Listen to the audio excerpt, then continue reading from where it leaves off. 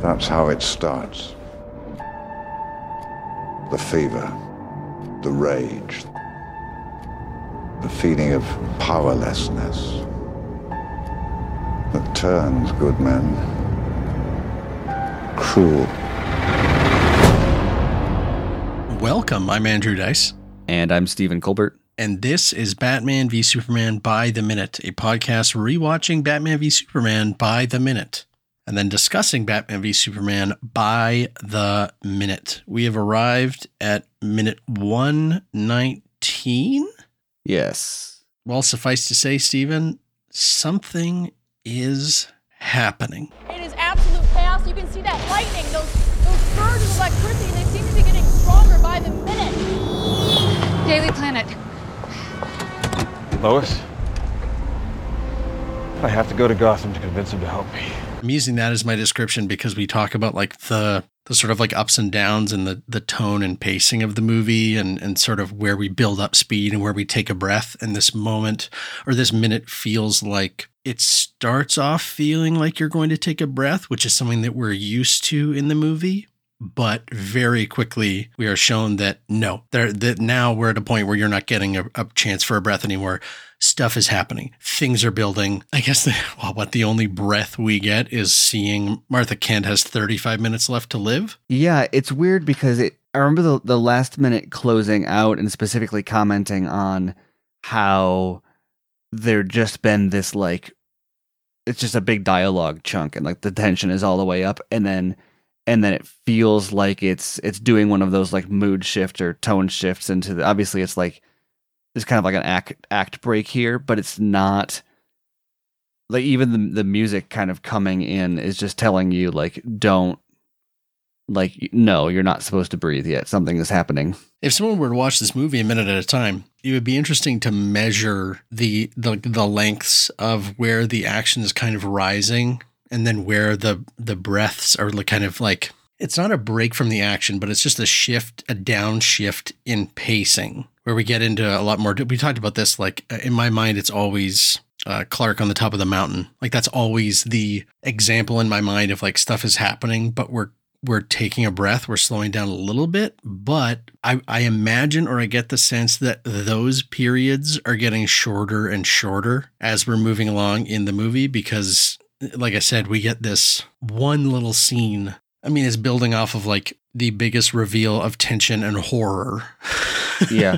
That Lex, says, I have your mother. I'm going to kill her if you don't kill Batman. Stakes couldn't be higher. And we get this we kind of ended the previous minute by seeing Martha in the chair. And then we begin. And this minute is, I think 28 seconds. It's just under half of the minute is spent just watching Callan Mulvey as KG Beast look at Martha. And then we get an appearance from Sam Luke, stuntman actor. He is the one with the timer pulled from his pocket that every time I wonder, does he hit like the start button at 35 minutes to have this thing coming out 2 seconds off? Places it down and we see that Lex was in fact correct. Superman has less than an hour to do it. And we kind of set a ticking clock. Now, I know what you're going to think, Stephen. I also secretly, the first time I looked, I hoped that this 35 minutes was literally 35 minutes of runtime away from something significant, but not really. We're 35 minutes away from Wonder Woman slicing into Doomsday with her sword or something last time I looked. Spoilers. Yeah, sorry. It's going to be a busy 35 minutes. So we're not doing the... It is insane to think that it's 35 minutes. Like, how long is this movie? For 35 minutes from Wonder Woman Unleashed. Yeah. You'd call it like diegetic, a ticking clock or something. I mean, but that being said, like all of the ways that Zack Snyder has not called out the ticking clock in this. Yeah. The discrete minutes and specific chunks of time that now when you show a ticking clock, it's almost better that it's like, no, it's 35 minutes. Like I'm not beholden to a time I show on screen. Well, and also, like you said, the diegetic, like, because the clock is beeping down with each second, which reminds me of like when Anatoly's got a thing for beeping technology, right? Because like he pulled out the GPS out of Jimmy Olsen's camera, and it's like this flashing beeping thing. It's like, that doesn't seem Like that's what it would be. And so I think he's just like, if he needs like technology, it's like make sure it beeps. Yep. But it is a very ominous clock. Well, so Lex started his clock and then talked for what, like 4 minutes, and then We're a bit of a bias here because we know literally how long. We know that literally it was a matter of single minutes because that's maybe we're more attentive to that than an average audience member would. I'm fine with time compression is fine. So I'm not like, what the hell? He just flipped his egg timer, which by the way was somebody. How did they know to start it at the same time? But yeah. So I'm less concerned about like the missing minutes because that's just movies. I actually appreciate them doing this because that it's almost telling us like, hey, we're not going to show you the whole hour, don't worry. Yeah. But where is Superman? Like, what is I think, remember I talked about last episode about how there was a deleted scene of Superman going and looking for Martha before going to Batman. Right. And I think that tells us how long he looked before going to him, right? Or is that what we have to assume here? Is that he's been, we know it wouldn't take him that long to get to him. We also know... And he knows right where he is because of the bat signal. He has to go talk to Lois. Spoiler for this minute. So maybe, obviously, there's some cheating in time here. But I'm going to say right now that my impression is that we see a lot of things happening. And while that would normally suggest these things are happening at the same time, so therefore it's taking up even less time, an hour can go quick, you know? Yeah. I also don't know like what is happening. I mean, are we seeing this right before Batman bursts into the warehouse? There's no rule saying that what we're seeing is specifically in sequence. I mean, like what we're saying. No, but it's in a moment where time is important and it's inconsistent with the movie's structure to be told non-linear like that. Yeah. Maybe that's why it's 35 minutes. It's such a random. There's at least 5 minutes burned, but from Lex starting it to Superman leaving the tower. Yes. I think in movie runtime it's like a little over 4 minutes, but let's say that was some time compression. I would have thought it was longer if you'd asked me how long that scene was. Yeah, exactly. And so, but I think it's safe to say there's 5 minutes there. So that just means we're missing 20 minutes. I don't think it's ridiculous to think he would, like, there's no way he anticipates it taking that long to fight Batman. Yeah. If he has to, right? So if you have an hour or you got 20 minutes, I think he's looking for Martha during that time. There's no other. Yeah. I think he thinks that at first I can do it. And then when he's got 35 minutes left, he's like, damn, I've got to go get him and then get him to Lex and subdue him, which even if it's easy, it's not going to be fast, like immediate. Time is called out on screen here. So it's not like we're just navel gazing or anything like that. And I also don't mean to give what's perceived as like a pass, because if you're calling out time, then it has to be relevant. I think. But I don't think there's anything broken. Like, I'm not saying there's a plot hole. No. I think, well, here's what I'll say. Superman definitely spends 20 minutes doing something that's unaccounted for on the screen. Yes.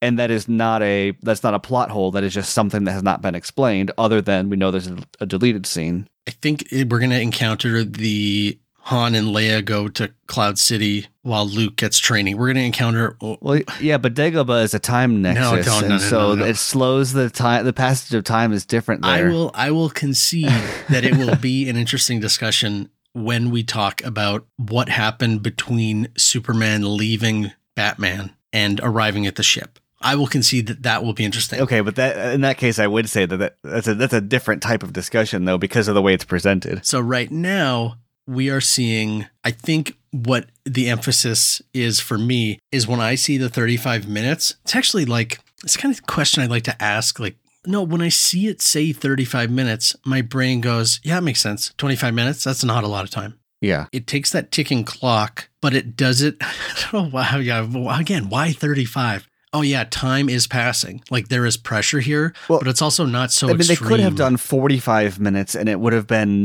meant. Oh no, I wouldn't think about it twice. 35 minutes is not like it's not brain breaking, but it's also once you start thinking about it, you're like, whoa, that's 20 minutes unaccounted for. What is the amount of time that is going to communicate that Superman needs to get this sorted out? Well, and how fast does the movie feel like it's moving? Like if they put the timer up there and it said 55 minutes, you'd be like, yeah. Even though that's literally what we saw on screen, you'd be like, no, there is way too much going on for you to tell me that all of this happened in the span of 5 minutes. Well, yeah. You know, I'm assuming that Swanwick and Lois spoke for more than like 30 seconds every time we see them. That's the kind of conceit. But it is funny that 35 minutes is like, I could see Zach going to, you know, like a mathematician and saying, what is the amount of time in an hour that would communicate time is running out, but not so much time that someone would wonder what happened to the time. And the mathematician would be like, it's an interesting query. It's actually 34 minutes. Or it'd be more of like a psychologist. I don't know what you're implying. Specifically because you're asking about time perception, not about the actual amount. I mean, this is like the most pedantic the podcast has ever been. Okay, so he's asking a mathematician and a psychologist. Well, why would he ask a mathematician? Because the math. I'm picturing like Neil deGrasse Tyson. I'm not talking like, you know, freaking Emmett Vale from like earlier in the movie talking about, you know. Well, yeah, but still, I guess Tyson maybe because relativity he'd be more familiar with. But like your brain works in like hour and a half cycles, and you have like time blindness when you do, you know, certain things. And so I think if you're talking about like like storytelling wise or like technique. Film editing technique wise, like what's that amount of time?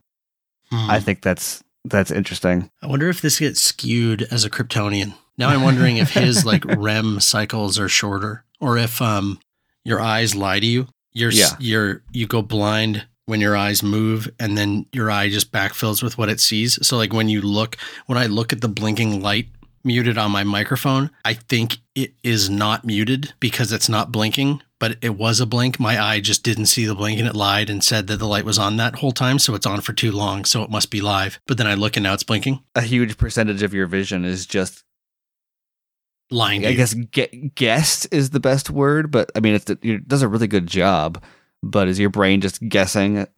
Does that mean if his reaction time is faster, does that mean his eyes have to like, his brain does not need to lie, or his brain lies even more? I think the question is how many frames per second does he see? I think part of the reason that our eyes behave that way is because the refresh rate is not. Oh, like he couldn't see a movie? Enough. Like he couldn't go to a movie theater because he would see the black flicker? Or is one of his superpowers that he can change the frames per second that he views things? If he can see up close, you'd think he'd have to have the ability. If he can like zoom in on stuff with his eyes, you'd have to imagine that because that would be like a flexing of the like the muscles on the eye to like flex the lens is like the biological thing that would happen to make that work. And so I would imagine that he would also have the ability to up and down his I don't know. Surprised that this hasn't been addressed before in a comic. Maybe it has. So I'm just thinking, so maybe does Superman perceive time differently? I think that actually makes the missing time problem worse. Yeah. So let's ignore that and say there's a really great shot in here of one of the armed gunmen with this massive gun trained on the back of Martha's head. And it's a shot that kind of slips by, but I think that the mood that it sends is very intense. We've already talked about how it's kind of unnatural and wrong. It makes total sense when you think about it. Why would a gunman have a gigantic triple barrel gun aimed at Superman's mother's head? I think that's I don't know what caliber, but it's a tripod on the, it's a bipod on the end. So it's like I don't think it's a 50 cal, because that's huge. Well, it's the same one it's the one that Batman shoots him with. So this is the guy that he comes through the wall, and spoiler alert. It's just, yeah. It stands out as a cool panel where we talk about a lot about comic book composition panels, but this one uses focus in a way that you can't get in a comic panel, that I think is your eye looks past the gunman. So I just thought it was worth calling out if anyone doesn't take a note of. Well, there's something really weird here going, and not weird, but different going on with I guess even speaking of time compression, but at this point in a movie, like forget you're watching this movie, after the kind of reveal that Lex made to Superman, this is not normally how the minute after that goes. right? Like normally that's the ratcheting up into the third act, and then you've got just an action sequence and explosions and whatever into the finale. And the Lex taking off in the helicopter even kind of swells as if you're about to get this like Superman blasts off, and then there's this fevered fight between him and Batman or whatever, you know, but the music totally saps all of that. And then all of a sudden, Lex theme just drops out. And then we go into this and we're like, oh no, that timer isn't about how fast time is going. It's a reminder that time is like, yes, it jumped forward quickly, but you watch each second clip down. It's like, oh no, an hour is actually a lot longer than you think it is. Yeah. Right. Like, no, oh no, this is not, you know, we're actually, you thought we were about to speed everything up. We are still going 1 second at a time here. And I think that's a very mood setting. It's almost an anti-twist. Like it's a turn in the act structure, but it's like an inversion of what you would expect the movie to do at that point. I don't know. I'd like to hear I'd read KG Beast's memoir if he was ever able to write one. But no words from KG Beast or Martha. We do get some words, thankfully, from Anderson Cooper and Brooke Baldwin. As we switch here, we're seeing the actual thing that is happening, that is relevant. Like the actual thing that has turned that egg timer is Martha is captured. I think it's important not to lose sight of that, because we go immediately from that to unusual activity at crash site into the Daily Planet bullpen, where I was talking about something is happening. This is like capital letters. Something is happening is what everybody in Metropolis is now noticing. There are power surges at the crashed ship where we know that Lex is. We assume, I guess, at this point, cameras are waiting. Well, so we know that that's the ultimate location for Superman to go to. I guess I was so caught up, or I had learned enough of the Doomsday stuff, that if I didn't know that at this point in the movie, I would probably be thinking like, what is going on at the crash site? And especially because last we saw him there, he had Zod's body and was I don't know. It's so hard to think about this outside the context of knowing it's Doomsday. Yeah, because the second he's revealed, you know, it's like in the marketing, you know that it's going there. But for anyone who doesn't know that, but does know, if you assume only the knowledge you have from Man of Steel, you've got to be thinking what he thinks he can bring back Zod. Yeah, is this Zod? Is this like it's alive? Man, imagine a world in which Doomsday and this was a, I don't know. I haven't been defensive so much as kind of, I don't like to hinge too much on marketing spoilers as influencing the movie, because ultimately there's only one time you ever see the movie where anything is a spoiler anyway. So like the fact that it's Doomsday, even if that was a surprise twist, or if Wonder Woman was a surprise twist, then every single time you watch the movie after that still needs to hold true. But there's something about the Doomsday being revealed in marketing. It's hard to view that particular thing in this movie that way, because it reveals so much about all of this other stuff that's going on. You can literally see out of the Daily Planet windows. I mean, it is an echo of the shot from the opening of the movie, right? As this was the view we got of the Zod versus Superman fight. Well, and they were these same people were in the street, like they're always like a block away from all of this stuff going down. You can still see the construction cranes behind Perry being lit up by this. And I've never realized this before until watching this a minute at a time, which I love how many times we say that every minute. Yeah. But I think this is now one of my all-time favorite Perry White moments, because as Jenny Olsen is like, she's watching this happen on TV, and then she looks over at him coming out of his office saying, there's something happening at the ship. And he's like, yeah. Like, it's right. It's like he's over there by himself. The entire newsroom is watching the TV, and he's like, oh, are you sure? That? You think there's something going on the ship? What gave you that idea? Anderson Cooper told you that. If Anderson Cooper didn't tell you something was going on that ship, would you have known? Because I knew. I was looking out my window at it.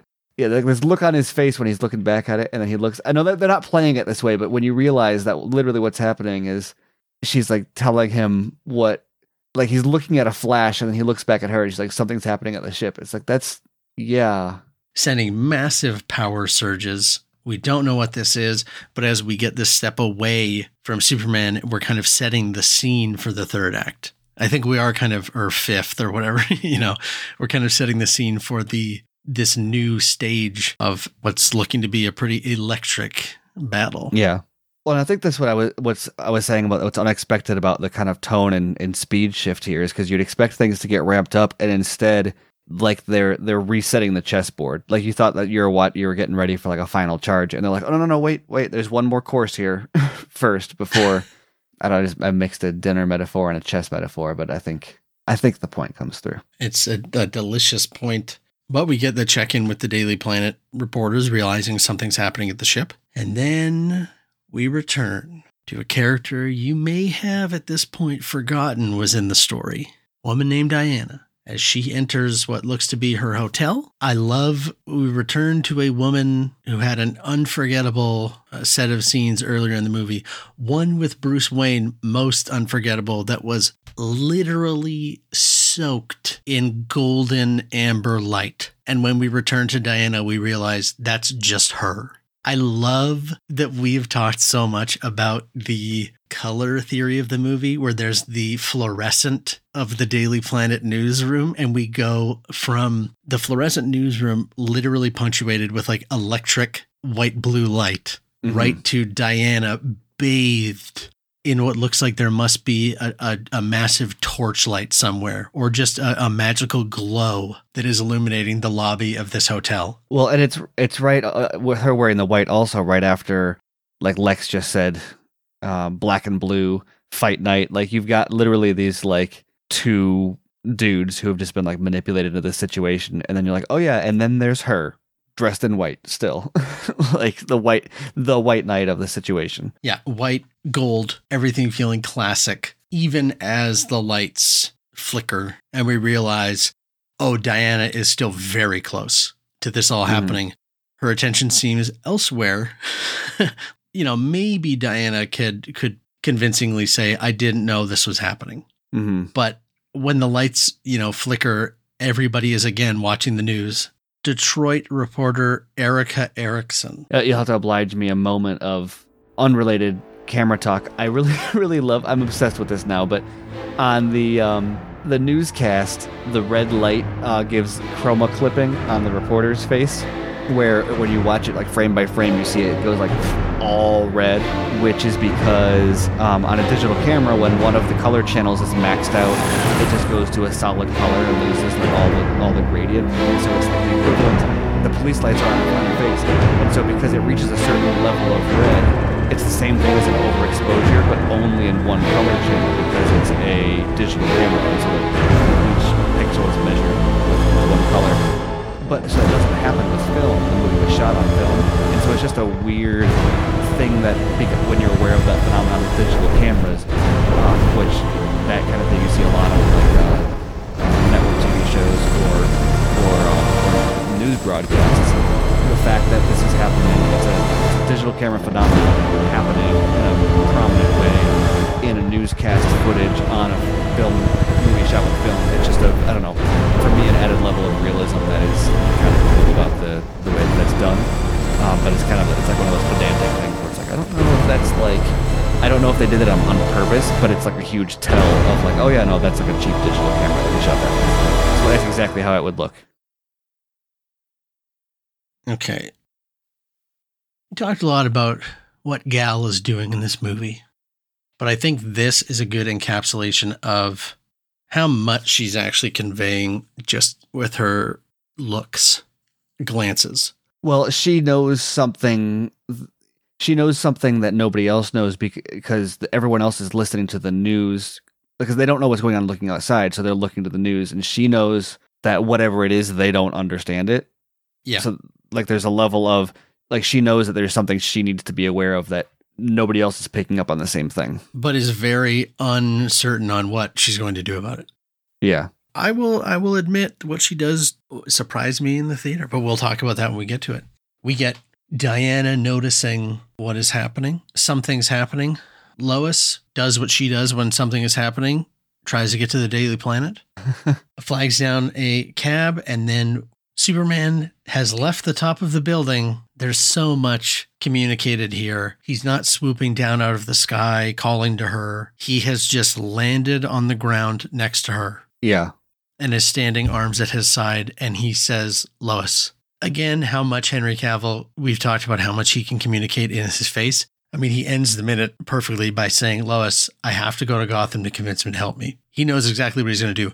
Maybe it took all of 10 seconds or whatever, but Superman has a plan and it's a pretty good one. Well, I think it still makes sense that he, like, this moment to me does not, or it supports the idea that he was looking for Martha during that time, because that would, I think his initial thought would be, well, I've got speed and vision and all these things I can find and I can hear.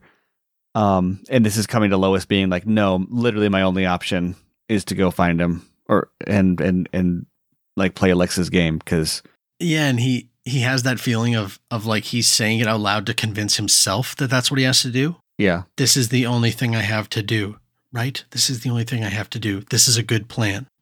It's so funny to picture him now, Henry Cavill, the way he moves when he's Clark. It's so effortless and like so comfortable. Him in the suit is like the suit is constraining him. Yeah.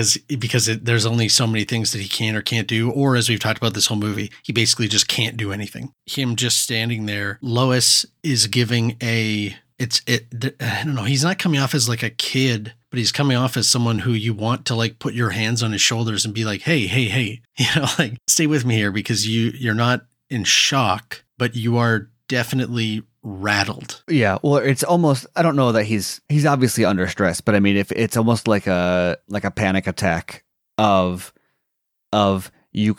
is, hyper. I mean, like really like a panic attack or anything like that. It's adrenaline, and there's like your focus narrows, your pupils dilate, like you're like locked into this kind of state of anxiety, and it's intended. You know, it's for good. It's because you need to run from a wolf or whatever.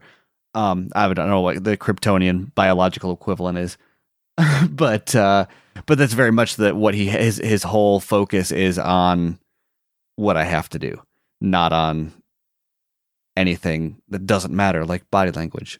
We could map out every scene he's had with Lois. We have mapped out every scene he's had with Lois where she is trying to make him realize that he needs to do more than just react, right? Mm-hmm. Like he needs to be thinking, he needs to weigh situations and consider the outcomes. So it makes total sense that when he's faced with this, he was going to lose it. He was going to freak out, and he got control of himself. And where does he go? He goes to Lois and says, I think this is the plan that will work. This is the thing I have to do. I want your kind of approval. Like, I want you to agree that this is the right thing to do. Well, like, why else? He's telling, like, he wasn't there and he went to find her just to tell her this.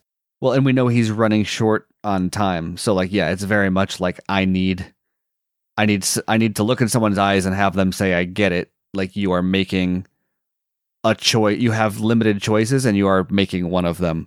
If you needed any more reason that he's not actually going there for her understanding, her reaction in that last second is, who? Like, what are you talking about? Yeah. I've missed out on the entire conversation. What are you talking about? Go where to convince who to help with what? Like, she doesn't know any of this. Poor Lois. So that's just, she's become Superman's conscience now, where he's no longer calling his mother in the middle of the night. He's flying to Lois's cab to just say, I have to go there. Well, and then there's a lot more to talk about this in the next minute with where their exchange goes, which once again, really convenient, like thematically splitting. Like the breath that he takes here is very, very significant. It separates two very important clauses. Like he has not said the or, but it's a big or. Yes. And that is where the minute is left. Once again, we could talk for a great deal of how thick Henry Cavill looks in the shot. I start to wonder if it's an effect of the lensing, because no human could. It's like the cape adds shadow. So he just looks anyway. No, it's anyway. It's I don't know what it is, but it's a wide angle, because you can see how wide his features are. So it's definitely like 50 millimeters or lower, I'd say. That Superman logo is huge on his chest, but he's so much wider than it. Yeah. Well, you can see it's like not quite, like it's not even close to fisheye, but like you can see it's kind of moving in that direction with the way the shot is spread out. But yes, credit to Superman, considering the way he's handled himself in the past, the way he has restrained himself with Batman specifically, but has been urged to keep a level head and be more thoughtful because he needs to see when he isn't looking, really bad stuff can happen. He's come to a really good conclusion when faced with this. I have to go to Gotham to convince Batman to help me, not go there to fight. What Lex wants me to do, and I'm looking at the freaking spotlight, he's goading me into a fight. So I think he's also grappling with, this is going to be really bad. Yeah. Well, it is interesting, too, that after the Capitol explosion happened, and then he went to Lois, once again, he was just all of a sudden there. But after that, he went off to find his dad, who told him it all stopped when he met his mother, and she was my world. And so that it's interesting, given the progression, then him coming back to Lois again at this moment to be like, well, here's my my check-in. But yeah, anyway, the real meat of this interaction is in the next minute, though. A lot happens in this next minute, but for right now, let's end on a positive note. Superman has a plan. It's great. It's a great plan. That's where we'll leave it. So let me just say, minute 119 in the books. If you want to follow the podcast, please do so on your podcast app of choice or by visiting SnyderMinute.com. Find everything on there, all the podcasts that we're doing in perpetuity. You can support the podcast by giving us a review or supporting us on Patreon at patreon.com/SnyderMinute. And as always, please let us know about your own interpretation of these minutes on Twitter at BVS by the minute. We learned in this minute of the movie that these surges of electricity, like this podcast, are getting stronger by the minute.